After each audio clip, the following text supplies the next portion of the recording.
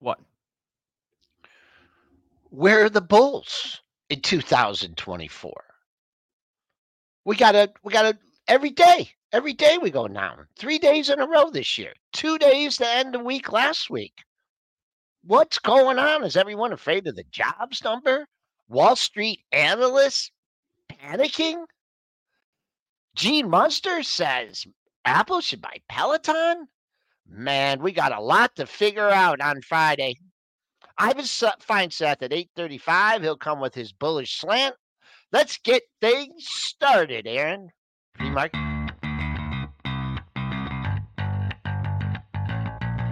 Coming to you live from downtown Detroit, this is Benzinga's Pre-Market Prep with your hosts, Joel Elconin. This is a volatile puppy here, isn't it? And Dennis Dick. I'm bidding a penny. I'd buy that stock for a penny. With everything you need to start your trading day.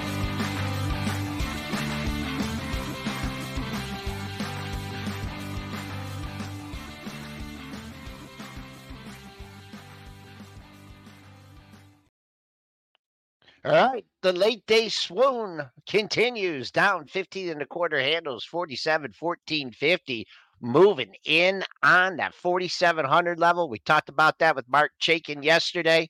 The buck up a little bit, 28 cents, 102.41. Bonds, they're down almost a point here, 121 and 31 seconds. Crude trying to have an up week, up 90 cents at 73.09. Gold down at 290 at 2,047. Silver in the red by a couple pennies, 23.17. Bitcoin down but not out, down $260 at 44,370. Let's bring in Triple D here. And Triple D, I mean, who like hit the light switch from being bearish, from being bullish to bearish? What's going on? The New Year's ball drop hit the light switch. And again, if you were surprised and so surprised by the weakness in this market for the first 4 days of the trading year, you definitely were not listening to Pre-Market Prep, because nobody will pat ourselves on the back. Nobody called this better than us. We talked about the weakness in the first couple of weeks of January. Highly likely it has worked so well. I'm just in shock that it worked this well, the January effect. The leaders to laggards, laggards to leaders. It's crazy how well it has worked.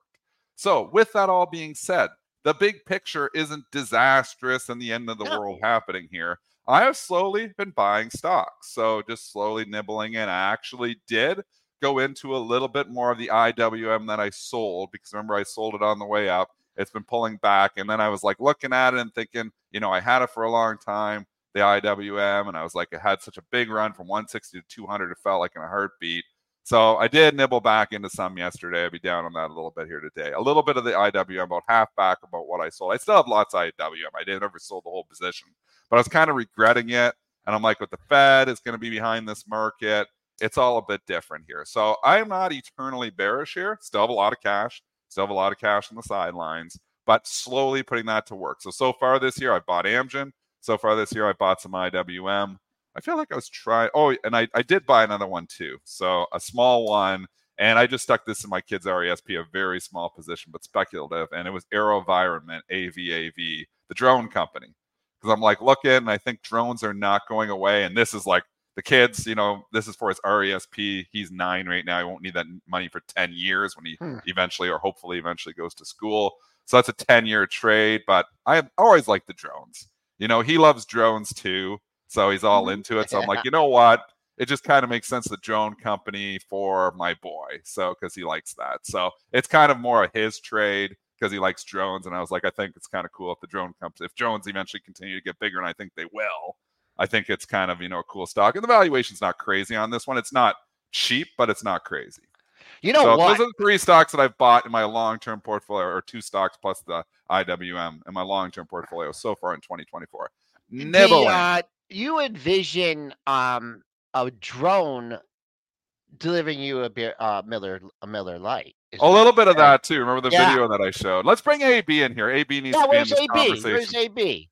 He's hiding in the background. He's always hiding, that AB guy. Where is he? How we doing, y'all? Good morning. Happy Friday. Well, I mean, we'll see if it's a happy Friday, I guess, here in about 24 minutes when the jobs numbers come out and how the market reacts to that. Of course, that will be the biggest story of the morning, at least pre-market, is this jobs report that's expected. So it's expected that we're going to add 170,000 jobs in December.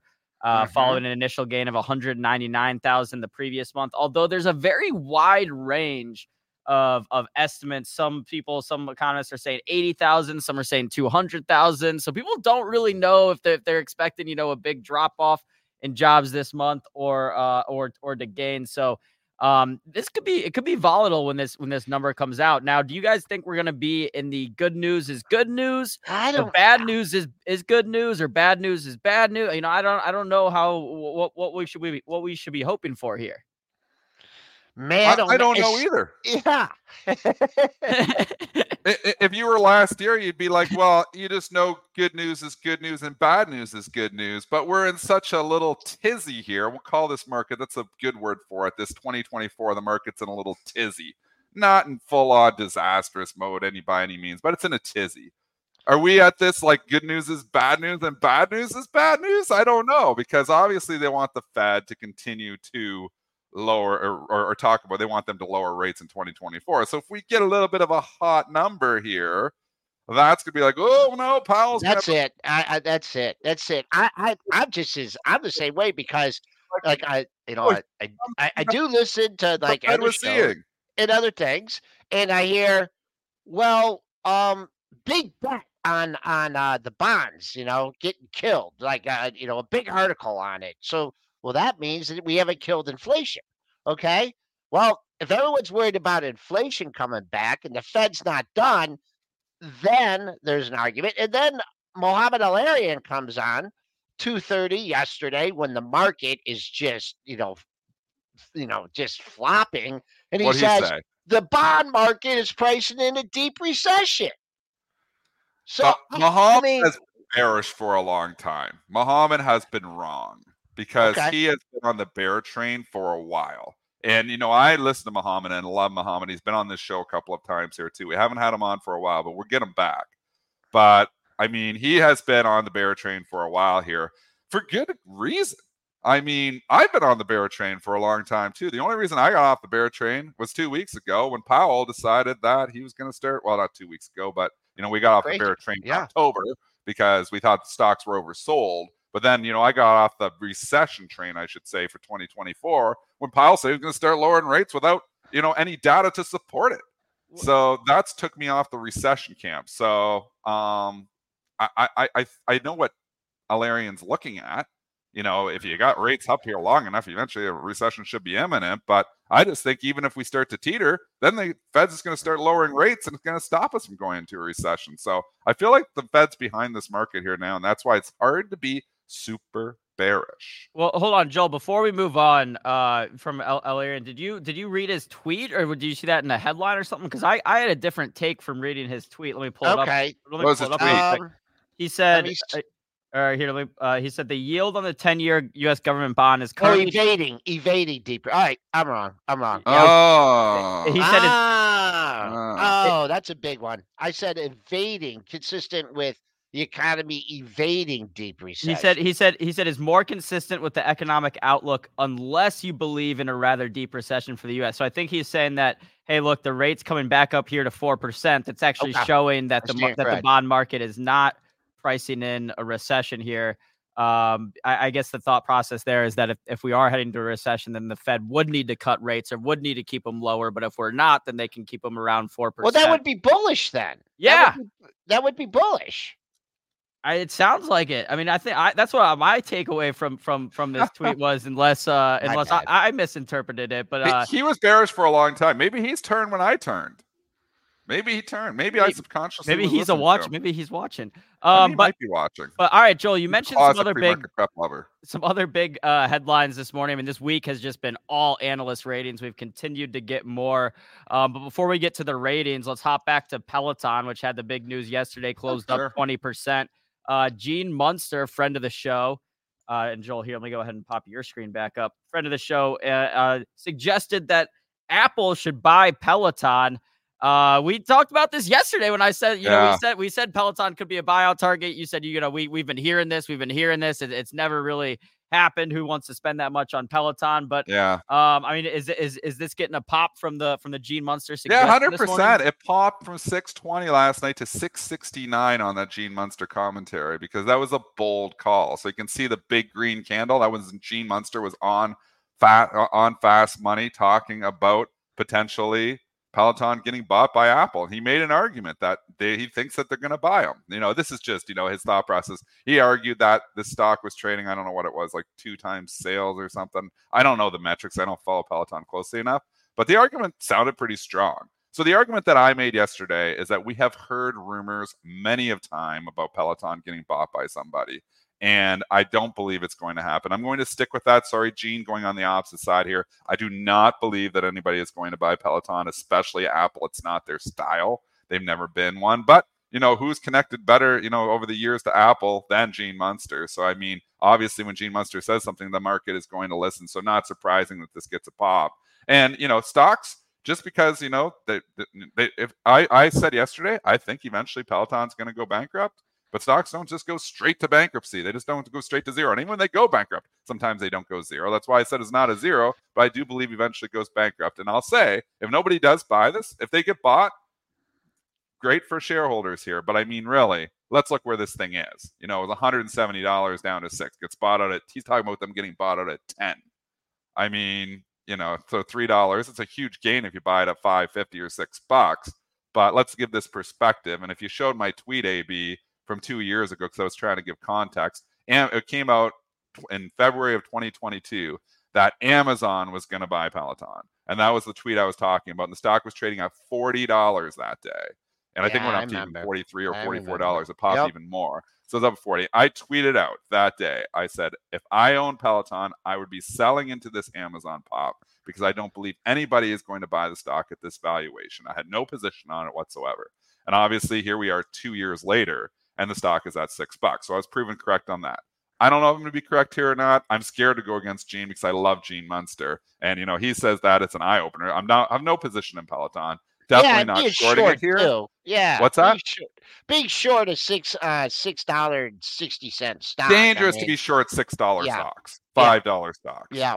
They do have a lot of customers. I just think they're burning so much cash that unless a bailout does come, and that's what I tweeted, so you can see my tweet from 2022. I tweeted this last night because I was getting a lot of people giving me heat last night because Gene came on and said it was getting bought, and I said on this show, I don't think anybody's buying it. Gene really threw me under the bus on this one. Love you, Gene. Well, first of all, he was on Fast Money. He was on Fast Money. He's on Fast Money talking. He's usually not on Fast Money. What's that? He's not usually. Yeah. He goes on CNBC. He's been on Fast Money before, too. He's all over the place, Gene Munster. He's popular. I'll say this. I wish we had an exclusive on him, Joel, but we don't, unfortunately. I didn't. No, I know. You know what? The only thing I'll say is that, with all due respect, Gene's made some great calls over the years. He has. A lot of different stocks. Okay. But I will say, if there's one category where he's definitely not batting like, baseball average, like 300 or 330, that's in calling takeouts. And it's hard to call takeouts. Yeah. I mean, what did he do? Was it Amazon and Kohl's? Remember that? There was a few over the years that he's called, and they haven't come to fruition. Now, maybe he has something with this one. I don't know. I still own the stock. I'd love to sell the stock. I would love for it to get taken over at any price, so the symbol just goes away, and we just don't have to talk about it anymore. I thought we weren't talking about. I know. We weren't supposed. You banned it from the show, and now it shows up the very next day. Well, it's your buddy Gene that made us talk about it. Excuse me. I'm gonna take a break. I'm gonna call Gene right now and get him on the phone and get an explanation. So much heat on this Peloton over the years. Stop talking Peloton. And say Dennis is very upset. Because you threw him under the bus.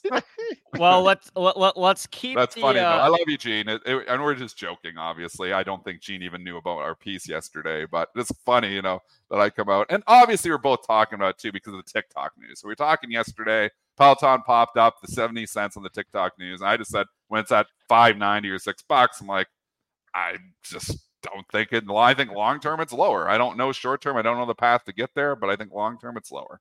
I don't think it's getting taken out. I may be wrong. I don't know anything.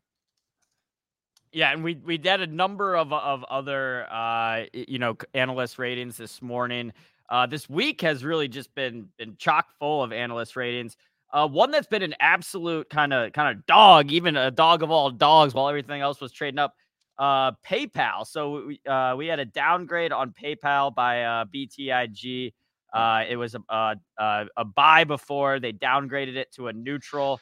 PayPal, I mean, at some point you got to think this thing's going to start catching a bid, but right now it seems like no buyers are coming in at any level. I mean, at what point would I start looking at PayPal for a long here, or should I just ignore it? I don't know. It's just so, and it's trading 11, 12 times earnings. It's traded to a multiple that people would not have even fathomed.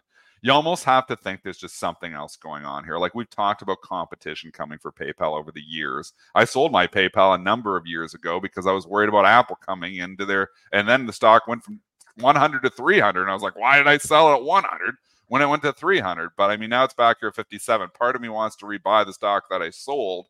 I mean, we're talking about not far from all-time lows in PayPal. And why do we know that? Because it got spun off from eBay, and I believe it got spun off, I think it was around 35 or 40 bucks. I mean, the stock went to 300. You'd never think it would see 35 or 40 bucks here again. Here it is back at 57. I don't know what it's going to take to turn this around. It needs a vote of confidence. It needs somebody to come out and say, hey, like this is, I'm buying this thing. Like Warren Buffett buying it would be a vote of confidence, but I'm not saying that's going to happen. But it needs somebody like that, like somebody to come in, an activist, another activist, somebody come in and give this thing a vote of confidence. That's what's going to turn the story around, because this stock, there may be no tech stock more hated than PayPal out of the big names. Think about how good of a year it was for tech and how bad of a year it was for PayPal. I would have thought it'd get a January pop. So I've been wrong on this one. It's just like streaming. I mean, it's just like, you Zelle somebody or you Venmo somebody or, I mean, I'm the only one who carries cash around, but, there's so many different ways to, the payment systems here. Yeah. Aaron asked a good question. And if you feel that you missed out on the rally of rallies here from $50 to 64, you're getting halfway back. This is the move. You're coming halfway back. You're coming into a trio of lows here at the 57.40 area. So if the Bulls are going to step up to the plate, and I don't know if it's going to be today or tomorrow, the next couple of days, you got to build a base here.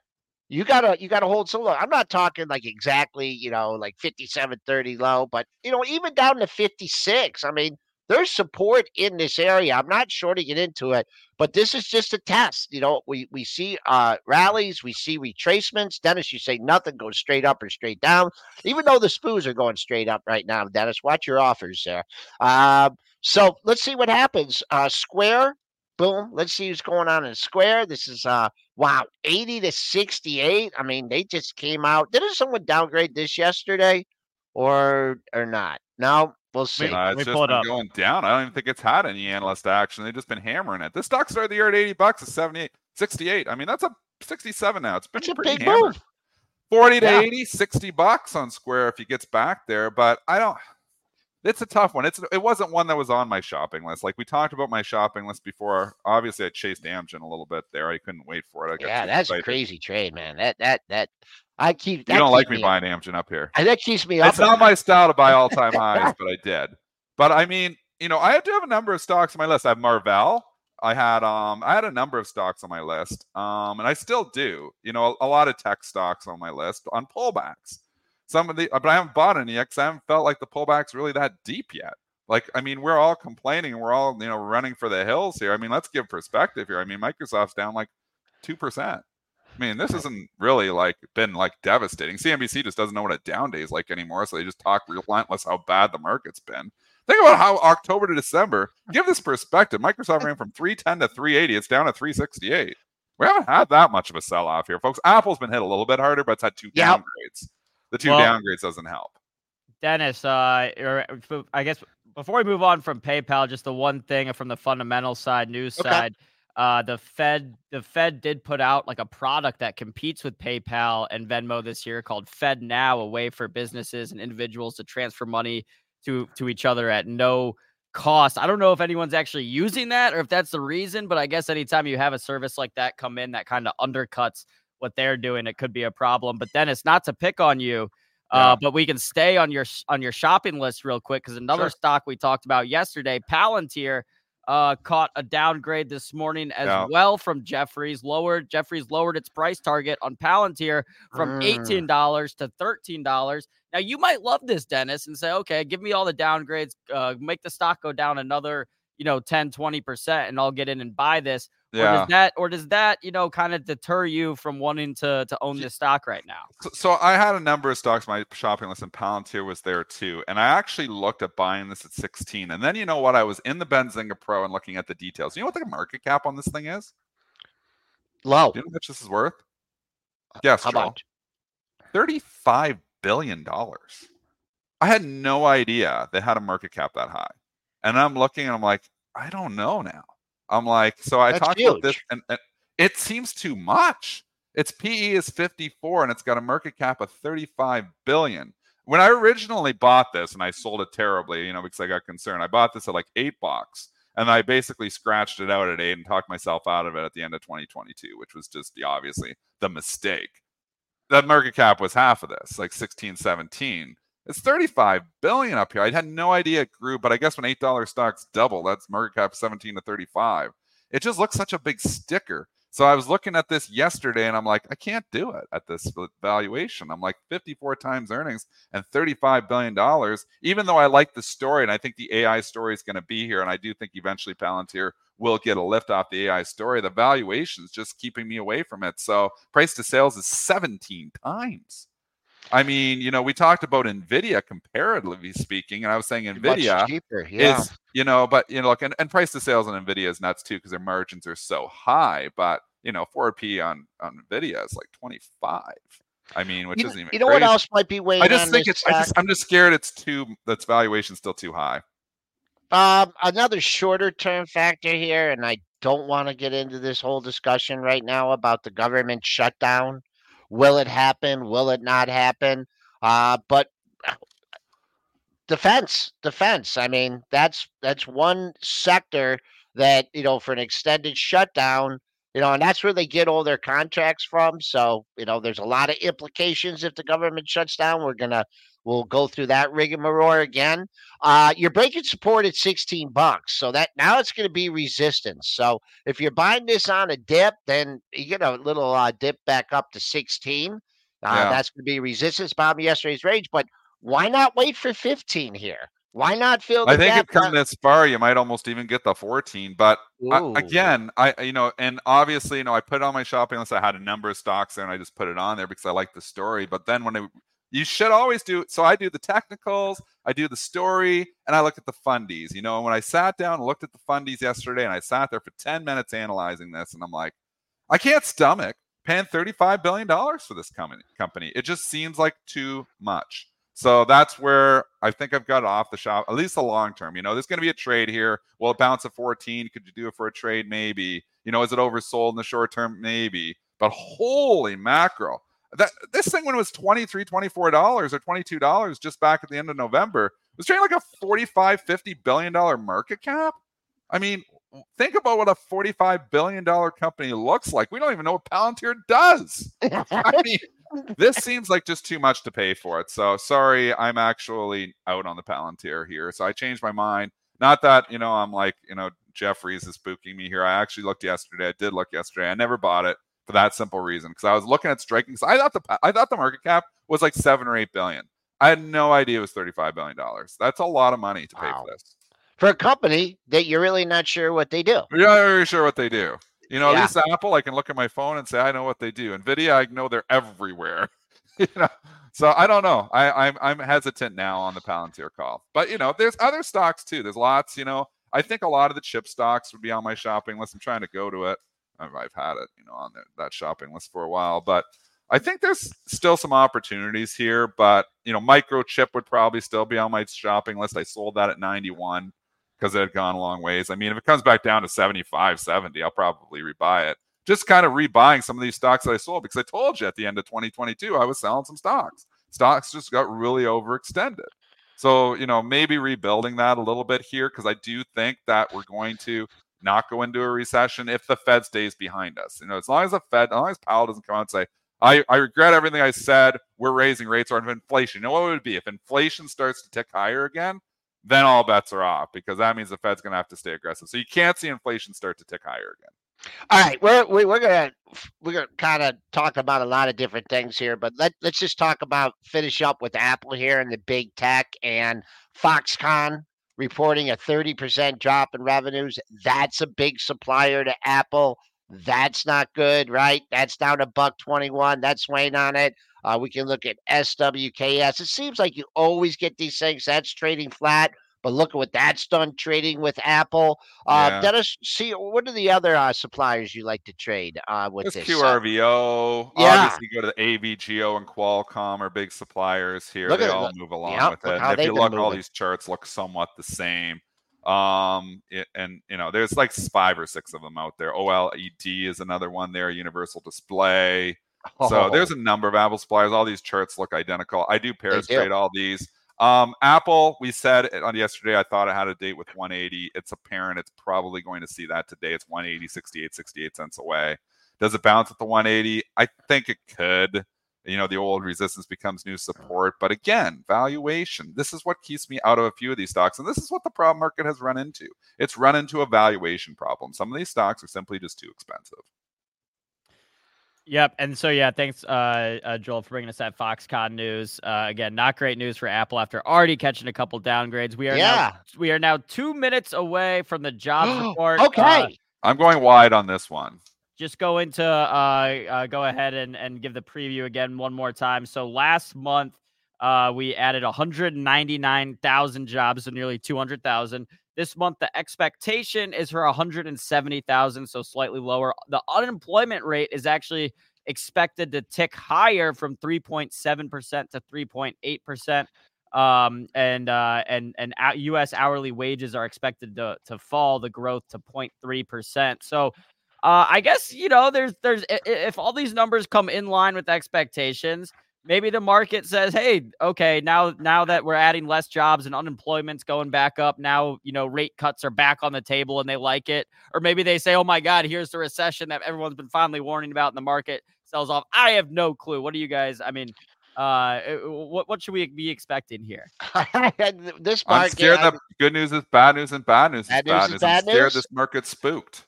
Okay. So I'm kind of scared on this number here. I'm a little bit nervous. There's okay. We're gonna go wide. We're gonna go wide here, and I'm gonna say I'm focusing on the upside. I'm going wide and at the close at 39.50. We haven't even seen the close. 47.39.50.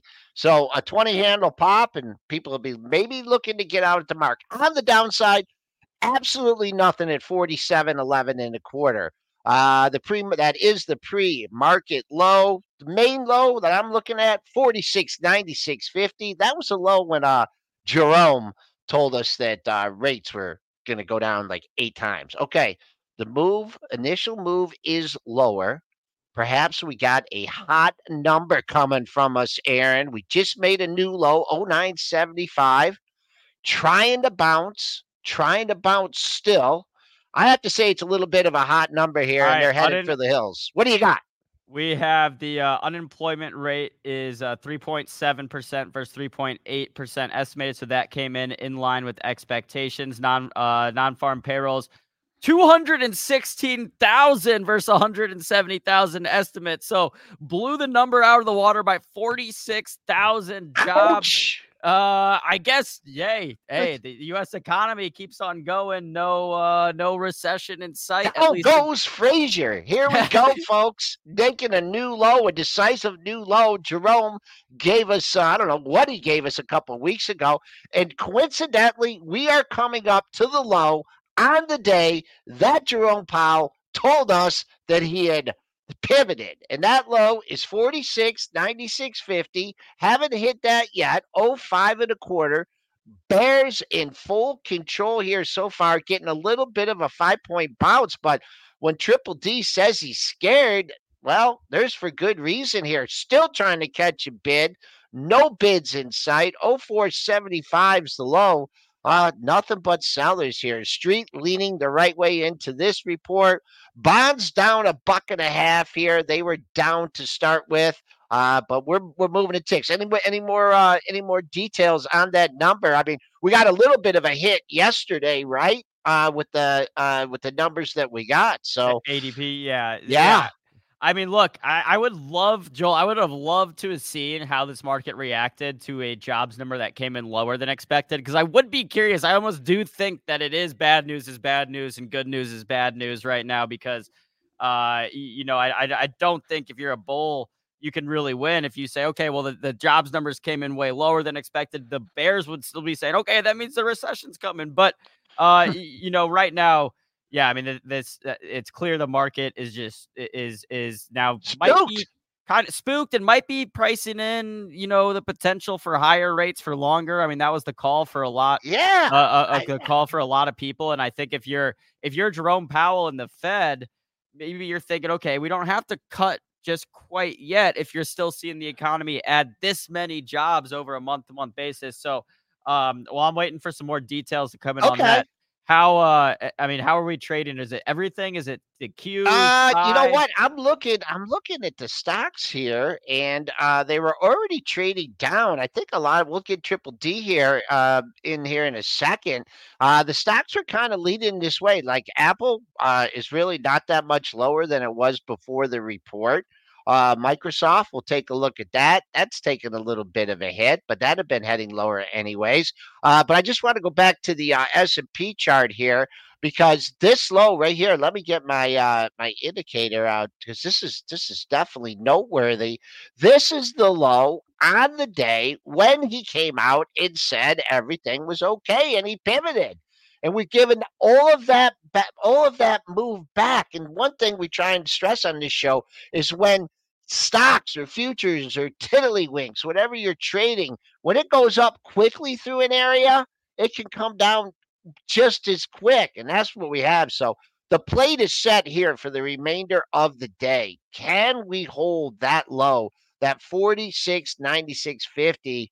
So far, we hit 02. We got a little bit of a bounce. Let's go to, oh boy, I messed up all my stocks. Let's take a look at some of the bank stocks here, how they're reacting. This was trading lower. I'm going to make the chart. I mean, they hit it, but they were hitting it before. So a lot of the selling's going on in the futures.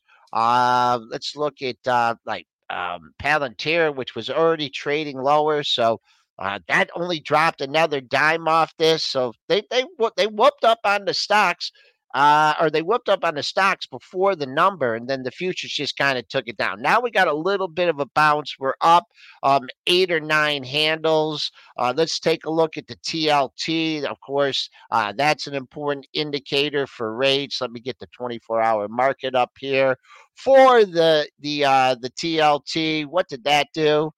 That got hit on this too. So right now, good news is bad news, Aaron. Yeah, I mean, and it's clear why. I mean, a lot of times it's very confusing when you have a type of reaction where it's like, wait, hold on, this was great news, and the market goes down. But I mean, right now, when part of this rally for the past month and a half, 2 months has been because of this expectation of rate cuts, data like this kind of goes, in the face of that and says, and contradicts that and says, maybe the Fed won't have to cut rates at least in the first quarter of this year, and this and that. So, I would say it's less about I would be less worried about if you're banking in rate cuts. I'd be less worried about the labor data and more concerned with the inflation data, because I think the Fed can overlook the hot labor market if inflation continues to fall. But typically, if the labor market's hot, that means that inflation is going to continue to stick around. And you really want to go into the wage growth numbers is one of the big things the Fed looks at when looking at leading indicators for inflation. So either way, we'll see if the market recovers. I think what do we got the SPY down right now? Still about Is it starting to come back a little bit? Or are we still down? I mean, we're off the low. The S&Ps are just off their low. They're 4 handles off their low. I mean, you make a very good point here. We were waiting on the jobs data here. Next week, right? On Thursday, you get the CPI. On Friday, you get the PPI.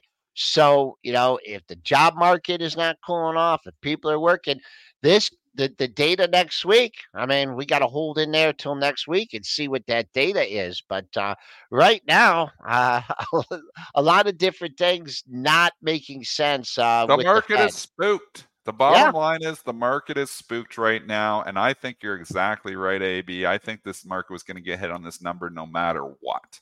So that's why I said, I don't know if we're in this good news is bad news and bad news is bad news. It's completely flipped the script from 2023, which is what we did last January. Let's just say what we did. Everybody was selling every stock on December 31st. And then all of a sudden, come the turn of the calendar, they could not stop buying tech stocks all year. So it flipped the script. So January typically does trade opposite to the way the current year went. That is exactly what we have seen so far. Does it continue? I don't think it's going to continue. I don't think we're going to have this year where we give back everything we did last year. But we're to our point when we're doing our analysis, we're trying to look at buying Apple. I look at 28 times earnings. I look at the economy, who knows, where we're going here. I'm like, what? Why take on that risk? And I'm still getting paid some money. So, I tied up some money at 5.72% for the next year, saying that I don't think it's going to just be a killer year for the markets. I'm more comfortable having a good chunk of cash. Again, I'm using some of the cash to buy some good companies that I think are going to be storied stocks on dips, but it's hard to come in this market at this valuation and just say, let's just go in here and let's just start buying. I think the market needs a corrective phase, and I think that's what we're getting. I tried to wear my green shirt today to get the bulls back, to get the market green. It's not working yet, but we'll see by the end of the day. Dennis, you mentioned tech stocks. We've got someone hanging out backstage that knows a thing or two about tech stocks. Oh, good. My man, Ivan Feinseth, the analyst over at Tigris Financial. Let's go ahead and welcome Ivan on the show. Ivan, how you doing this morning? Good. And yourself? I'm doing well. It's good to have you on the show. I'm Aaron. I know we emailed yesterday. It's good to meet you. So how are we feeling about this market right now? I mean, it's not the start of the year that we wanted as tech bulls, which I know you and I both are. Well, I think that Dennis said it perfectly. Hold on. We got something going on with your audio. Can you guys hear me okay? I cannot. Just muffled. How about now? Yep, better. Dennis. No, it's just it keeps coming in and out. All right. Well, we'll let's try one more second and then we'll figure out, because you were good and then you weren't good. When you lean forward, you're good. Talk again, Ivan. How about now? Is this better? Yeah. All right, Ivan. Now you're good. All right, I got to switch to this mic. So Dennis said it perfectly. I couldn't agree more. No matter what the number was, this whole good news is bad news, that the market's got this premise that the Fed, and you got some firms out there looking for 6 rate cuts this year. I don't think we'll get that. I don't think we need that. We maybe need a couple of rate cuts to just moderate the interest rate pressure. But I think the bullish narrative of a downward, the deflationary trend, recovery in earnings and revenue this year for starting in Q4 of last year, which we'll start to get in the reports over the next few weeks. So I think that there still is a lot of strength to the bullish narrative that lift stocks from the bottom that they made in October of last year to close to new highs at the end of last year will continue. And I think we will see the S&P 500 break above 4,800 sometime by the end of January, February, and then moderately higher. And a lot of the headwinds are going to be tailwinds. And still, the most important thing is jobs. I don't know why the market is fearful of jobs, but you have all of these macro strategies that line up trades to really look for interest rate moves, bond rate moves, stock futures. And when it doesn't happen, they unwind and it causes selling pressure. But there's nothing more powerful to drive the economy than jobs. And as long as the labor market remains strong and which is part of the Fed's dual mandate. I mean, is to fight inflation, but also is to maintain strong employment. I think that will be great for stocks, and the leadership will continue in the tech sector. And this whole AI phenomenon is the internet in the late 90s. It is going to drive the next generation of tech stock advance, the next generation of tech leadership and the stock market advance. Before Sounds we like you're get buying into this dip, individuals, Ivan. Sorry. I was Yes, trying to steal. absolutely.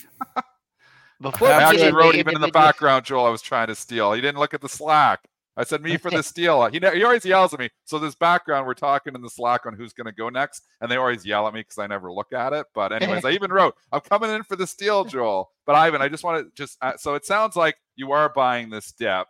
You talk about this move in AI. Talk about the stocks that you would be buying, because I'm with you on the AI movement. I do believe AI is where we were in the late 90s, early 90s, maybe mid 90s, I guess, when the internet. So I think AI is in its infancy here right now. Talk about which stocks you would be buying for the next 3 to 5 years as AI continues to expand.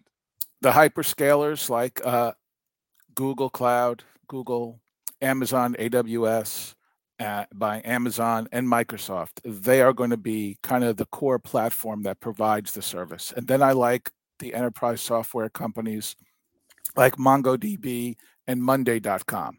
And also I like C3 AI. And I'm going to continue to quote, and I believe that Tom Siebel said this, but I give him credit for it, that every company is going to have to be an AI company. Every company is going to, in some way, have to deploy AI in tracking customer behavior, optimizing supply chain, in some way increasing business efficiency and employee efficiency.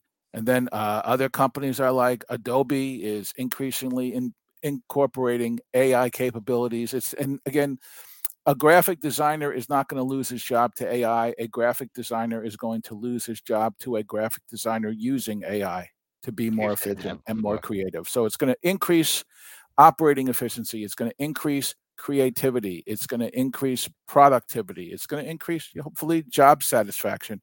Yes, there always is one caveat that we've all seen Terminator, so we know what could happen if the machines fear us. But overall, this is going to be the next, gold rush, like the internet was in the 90s and the early 2000s, and just automation electronics was in the 70s, and technology and the computer and the personal computer was in the 80s. This trend is going to continue. So, Ivan, you got a real interesting stock on here, and a stock that delivered some really bad news yesterday, and that's Mobileye. So they talk about year-over-year revenue being down 50%, Ivan. Tell us what. Yeah, go ahead. It was a green candle yesterday, hanging at $30. If there's a buy the dip opportunity, give us the fundamentals for Mobileye.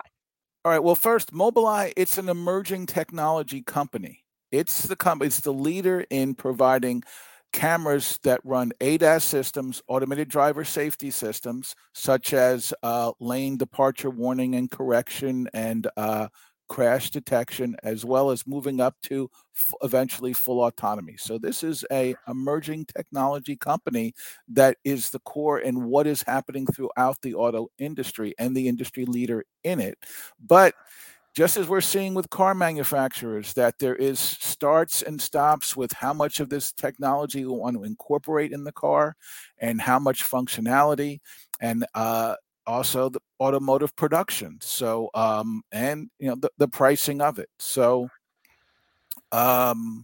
it's a stock I've liked long before it went public, when it was part of Intel, and then Intel recently IPO'd a portion of it. And I think that this dip, I think that, if they're going to bring down numbers, they're going to bring them a lot with the hope that they can catch up throughout the year. So I think that they threw the kitchen sink in the quarter, and hopefully we've seen the worst and things can gradually improve throughout the year. The company IPO'd at $21. I think it was the high was in the high 40s. and now it's back down here at $30. And this is a Why didn't buy they give again. us any? I'm an Intel shareholder. Why didn't they give us any? Well, you still own 80% of the company within Intel. I guess so. So impact on Intel here. Intel, what an amazing run to end the year. Hit a wall there at $50. You looking at a pullback in Intel as well here. Yes. Pulling back down 37 cents today. I still like Intel. I think that Pat Gelsinger's plans to create this foundry manufacturing, this processor manufacturing infrastructure is going to be a long-term powerful driver, especially as all the other companies in the world would like to move away from a overly manufacturing base in China. So I think everybody like to move away from China and diversify and come back to the US. And you've seen many chip manufacturers and users like Apple and even NVIDIA and Qualcomm have said that they are interested in working with Intel Foundry Services because almost every other chip company is a virtual or a fabless company. They outsource the manufacturing of their processors. Like Apple designs and the M1 chip, the M2 chip, they've had great success in it, but they don't manufacture, they outsource the manufacturing. Their value added is in the design. So I think Intel has a lot of opportunity, plus their own chips and their own, the chips they have coming out, AI functionality chips for desktop and laptop PCs all the way to the data center. AB's on mute. AB, you've never done that before. That's the first time. That's the first one. First time, every time. Sorry about that, y'all. Ivan, when it's all said and done, do you think Apple will be talking about Apple with the Microsofts of the world as like the leaders in AI? Because right now Apple's been kind of hush quiet about their own AI. But to me, I look at the company and I'm like, there's no way the company with the most cash on hand, the biggest company in the world, is just going to bypass this opportunity. Not at all. And Apple is about to drop a bombshell on the tech sector. I don't know why people have poo-pooed Vision Pro, but there is this new, so there was the Metaverse, Omniverse, these AR, VR headsets. The Vision Pro is a spatial computer that is going to create this next category that will incorporate the Metaverse and so many other factors. Is imagine just wearing this device on your head and it'll get smaller and better. I mean, the first Oculus that came out kind of looked like the Iron Man that Tony Stark made in the cave. And then later on, it looks like the red and gold streamlined Iron Man. So we're going to see a huge acceleration of development of functionality in these headsets. I think by the time the Vision hits the market from Apple, it'll be well below the 3,500. They'll have at least two models, let's say the Pro and the regular, and maybe that one doesn't have 12 cameras, it has 6, but the functionality and how this will be used to, again, interact, just entertainment, gaming, technical support. This is going to be a huge wave. It's going to incorporate a lot of AI, especially if you looked at the demonstration they did, the way you could see almost like you're looking at somebody, but you're really looking at a graphic of somebody's eyes as they're looking through this. This is going to incorporate a tremendous amount of AI. You cannot count Apple out in AI. I mean, yeah, I think Siri does need a lot of work, but once she gets some additional AI functionality, that will leap forward big time. And but this Vision Pro is going to create this spatial computing category that everybody else is just waiting to jump in on. One more thing before we let you go, Ivan. What about the consumer? Obviously people still got jobs. Are they going to still be spending money and traveling? What do you like in that sector? Well, what drives consumer spending? Jobs. And what are we seeing? Jobs. As long as the consumer is secure and happy in his job, or somewhat so, and has a steady paycheck, they take their money. They do two things with it. They invest save and invest, which goes into the stock market, which is good for the stock market, and they spend, which is good for the economy and the stock market. And travel is just not stopping. I mean, you look at the cruise industry, it continues to be on fire. And it was interesting. I was at a meeting with the CEO of Royal Caribbean last month, and somebody asked him about AI, and he said, a human has not made a pricing decision on their website in over 2 years. So AI has been used for a long time, and it's only going to continue to improve as the speed and functionality and ability of it continues to get better. What do you mean they haven't made a pricing decision? It's all No. He said a human hasn't made a pricing decision. So the pricing decisions on their website for the cruises hasn't been controlled by a human in over 2 years. It's been automated. They look at, they're managing the inventory and the demand. And there's all kinds of algorithms. Other companies, let's say, like, how do you think Booking and all these other travel companies do this? They've been using algorithms and AI for a long time. Yeah, I mean, it's incredible to see how quickly a lot of these companies have started adapting AI, and it's not just the big tech companies, like you said, Ivan. It's all across the board. And here's the other thing that it's been talked about, that this is only going to benefit the big companies, and again, it's going to disadvantage the small companies. And no, it's not. AI is going to be the biggest economic democratizing force that has ever existed, because you can buy AI for as little as $8 a month, $10 a month, $25 a month. The fact that the whole infrastructure to operate AI is on a subscription basis. So companies like MongoDB is a subscription service provider for enterprise software and AI function for database and AI overlays that you can use to analyze the data within your database. Same thing with Monday.com. So, and Salesforce.com. All of these services are sold on a very low entry subscription basis. Also, what's interesting is that C3 AI has kind of shifted from fully subscription to a metered service where you pay for what you use. So again, bringing down the cost of entry to adopt this technology.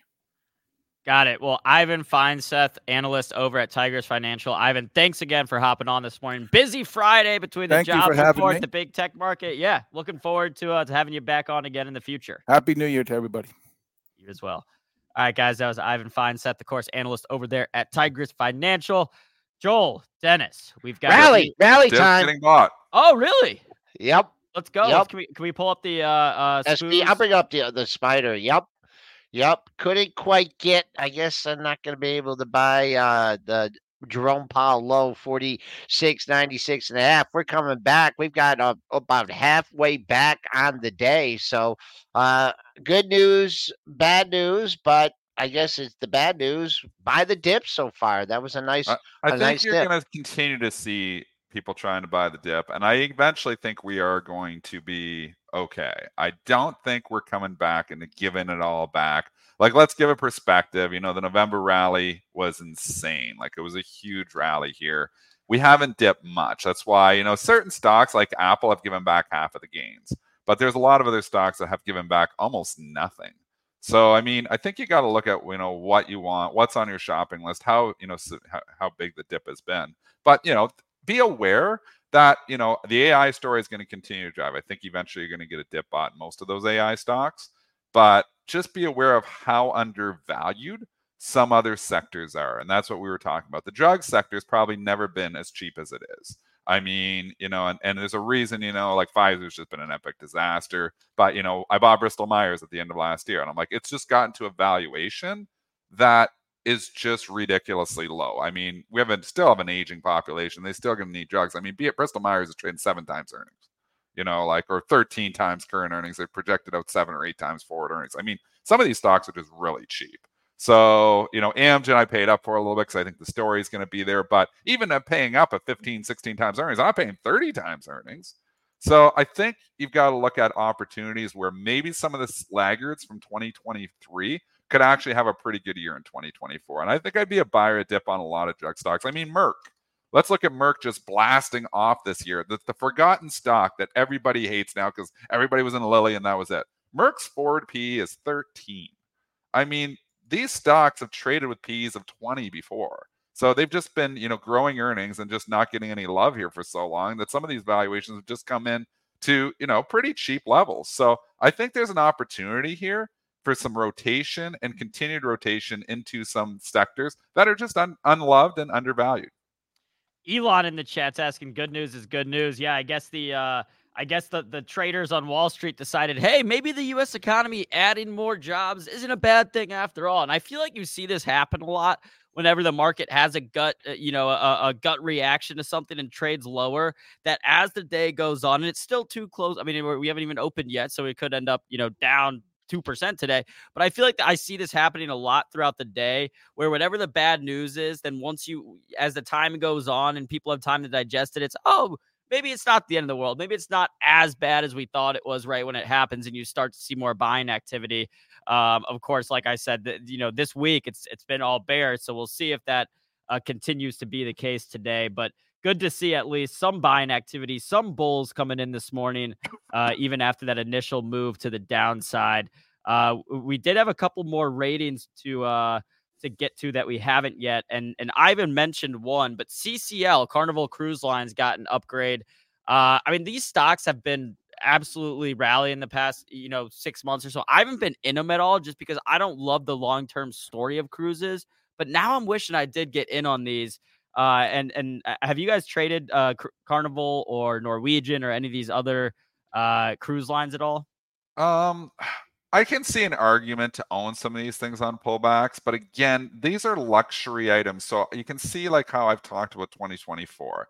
And I think the larger discretionary purchases may get put on hold. So I'm somewhat concerned to just jump into a Carnival Cruise Lines. I'd rather buy stocks that are more staples or more people aren't going to cut out. I don't want to own automotives in 2024. I do think, even though I know there's some people that tweeted at me yesterday that the auto companies are trying to bring down cheaper financing. They're talking about under 5% financing rates for certain cars, where obviously some of the automotive companies eating some of it just to get you to buy a car. And that's to keep sales up. But I mean, these are very large ticket purchases. The Royal Caribbean Cruise Line CEO was on CNBC yesterday. Couldn't have said it better. He was on Sully's show, and he was just talking about that it's busy. The consumer is still very strong, but he says if the economy starts to weaken, we're well aware that we are a luxury item, and that could equal an issue for us. So like just basically talking that he knows that first thing you cut out when you start to get tough for money is expensive trips and new cars. So I think I'm staying away from this because I still think that the consumer, U.S. consumer, and the Canadian consumer especially, is a little bit more stretched. So I want to stay away from this type of purchases and more into like stuff that they're going to buy, and people still go out for dinner, people still go out and do some stuff. But we're going on a $10,000 cruise. Maybe it's going to start to see a little slowdown there. Yeah, or buy a new house. So those big ticket items have been a little bit tougher. All right, guys. A lot of y'all in the chat have been asking about my man Money Mitch.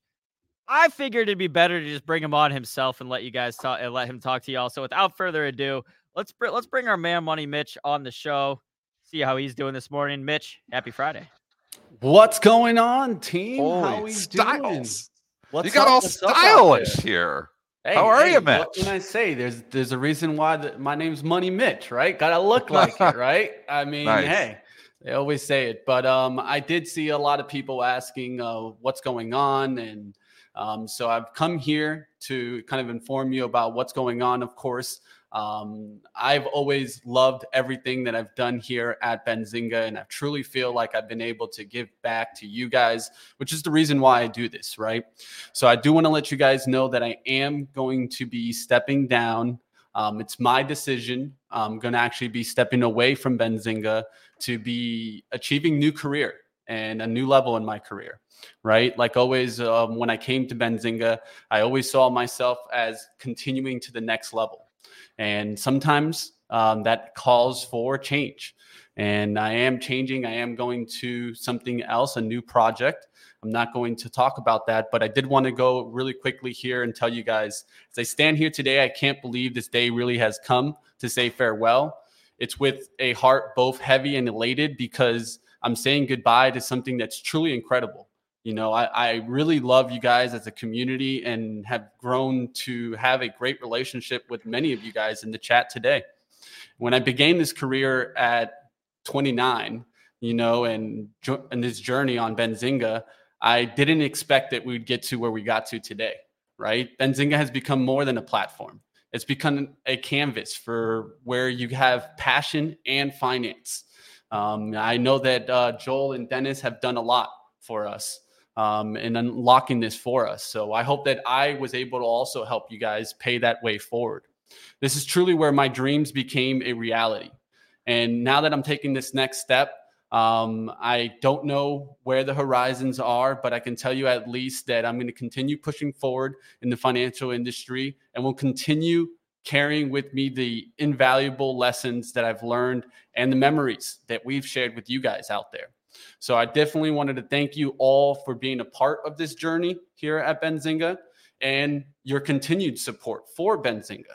Because at the end of the day, this is a road that I'm choosing to go ahead and take upon. Has nothing to do with what's going on here at Benzinga, but I'm choosing to continue going on my career. So though this chapter may end, the story will continue, of course, and I will remain striving to bring the same level of education and enthusiasm, energy, and also still unlocking the markets for you guys. So I hope that you guys keep up with me. Of course, you guys know my Twitter. If you guys aren't following me already, at MoneyMitchBZ, I'll continue growing and I'll continue watching you guys like I always have. You know, I came to Pre-Market Prep from being in the chat like you guys right now. And I will also probably leave that way too, where you guys will see me from time to time, jumping in the chat, throwing in some stock ideas, like always. I love you guys. I thank Dennis and Joel, AB, everyone here at Benzinga for opening the doors to my next move, because really, it wouldn't have happened if it wasn't for you guys out there. So thank you very much, and we'll continue moving on to the next chapter. Mitch, I just want to say thank you. You know, from the last couple of years you've been with us here, we've learned a lot from you. You've brought us, you know, different trading ideas on a continuous basis. You've been so professional all the way through this. I mean, you had big shoes to fill when Spencer Israel left us here, and I think you did a very, you know, you did an awesome job with us.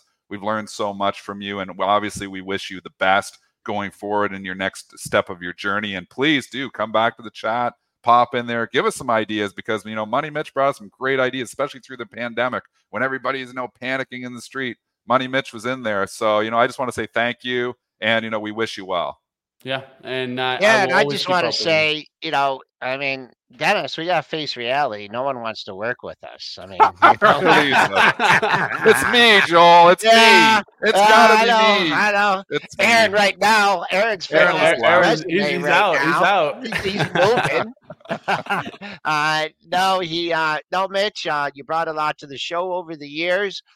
Your creativity with YouTube and the jokes and the stuff that you did, it'd sorely be missed. And Aaron has some big shoes to fill here. So God, thanks for stopping by, and I'm sure we'll be talking to you down the road. Hey, like we said, right? It's just the closing of a chapter, continuing on, and the stocks will be there. AB will be there. Joel, Dennis, every single day. I'll be watching you guys continue to grow. And everybody in the chat, I wish you the best on your trading journey, continuing to push forward in those skills. Like always, it's all about trying to continue to push forward. And like the chat always says, we're always trying to learn. I'll miss you guys. That's for sure. I already do. And I will continue being out there. If you guys want to follow me, definitely stay with me. Have a good one, team. Take care, guys. Thanks, Mitch. All right, guys. Mitch's first appearance as a guest on Pre-Market Prep. He just got a rally going. It's the Mitch rally. The Money Mitch rally. The money rally. Well, yeah. And again, so we didn't know. Like Mitch was, you know, making some decisions in the background. He took a step back, and that's why we've been trying to address it, but we didn't know he hadn't made any final decisions here yet. So it sounds like he has made his final decision. Obviously, we wish him very well, and we're going to keep up with him. We'll keep up with him on his Twitter handle, and hopefully he does pop in the chat every once in a while. But we look forward to working with you, AB, full-time here now. It looks like you've got the job. So we look forward to, working with you and learning with you and growing with you, AB. Yeah, I'm yelling at you, AB. I'm yelling at you. I yell at come on. everyone. Yeah, Don't we take it do, offensively. I yell at everyone. We need some therapy or something, Dennis, and do a dual session. Our fifth producer, Aaron Bree. But anyways, Is he 5? No, is he 5 or 4? We had No. Brianna. Well, Joe Young Oh was yeah, our first Mighty one, Joe Young. and then Brianna, Yep, right? And then yep. Spencer, yep, and then Mitch, yep. and now now Aaron. Yeah, But so I mean, but hey, Look, you know what? Living and learning. That's what we do here on Pre-Market Prep. We got a rally going. We hope we gave you guys some new information. I would say on the upside here, let's look for unchanged. I'd look for, you got Microsoft above unchanged. You got UNH, Let's get to 39.50. Let's not end the week on the lows. That's my target on the upside. It's only 12 handles away. So that's it. That's it for the day, folks. On Monday, and I looked at this before, our guest on Monday will be, survey says, Rocky Horner will be joining us on Monday from Simpler Trading, and she always just gives us some great trading ideas. So, everyone, thanks for joining us. Well, I won't be here on Monday. I'll be in Houston, bringing home the national championship for my school. Go Blue. Go Blue. Good luck with that, Joel. Rooting for Michigan there. Dennis, thanks again for everything this morning and for having me on. We'll be back on Monday, guys. Ran a few minutes long this today, but of course we needed to send our guy Money Mitch off in style. And if you guys have any feedback for me, want to see us do some things differently, want to see us keep doing certain things that we were doing when Mitch was here, feel free to email me, aaronbree@benzinga.com. Happy to incorporate any feedback. All right, guys. Take care. Have a good weekend. We'll be back on Monday with Rocky. Don't miss it, 8 a.m. Eastern.